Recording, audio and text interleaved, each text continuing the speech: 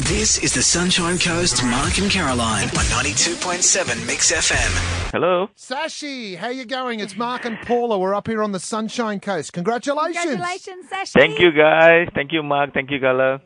It was absolutely awesome. I got honest with you, Sashi. I thought you were going to crack under the pressure.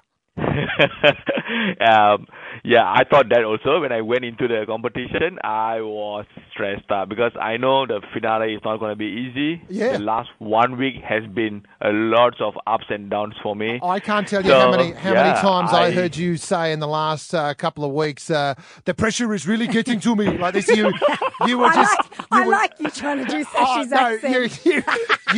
You were just every the pressure is getting to you, and then Ben was so cool, such a calm. Oh, Ben has been very cool throughout the competition. He might get flustered a bit here and there, but most of the time you don't see that on his face. But for me, the expressions comes in very obviously, so people can see that I'm flustered.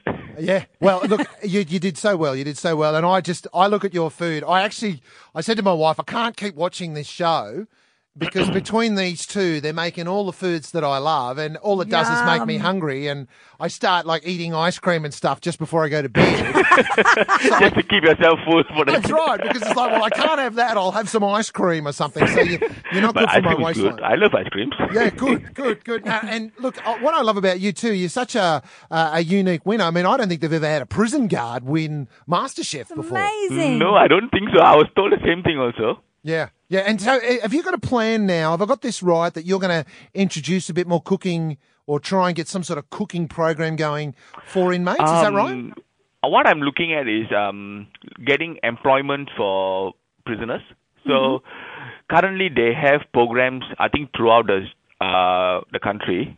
They have programs for prisoners to get skills and knowledge over food handling and food preparation. But in terms of getting employment, a lot of employers are not willing to take them yet. But they'll probably want you in the kitchen in the prison, not. They'll be like, now can you be in the kitchen because we're sick of this food. We want Sashi in there. I mean, how many prisoners are going to be saying to you, hey, are you cooking today? Because I'm not eating unless you're cooking. Oh, I went to my prison recently to visit them. Oh, my God. The prisoners were lovingly. They were so loving towards me. They were like, oh, Sashi is here. Let's... That's fantastic. Well, that would be. Sashi, very, very exciting. Congratulations. Thank you so much, guys. It's absolutely awesome. So you can't go back to working as a prison guard now, can you? I don't want to go back right now. No. I want to do some things in the food industry first. So I'm going to try out a couple of things, whatever comes by. I'm going to grab it. It's going to be an adventure for me for the next 1 year. So Look, I'm ready for the roller coaster. When you're that skilled, you've got to be cooking. Yeah.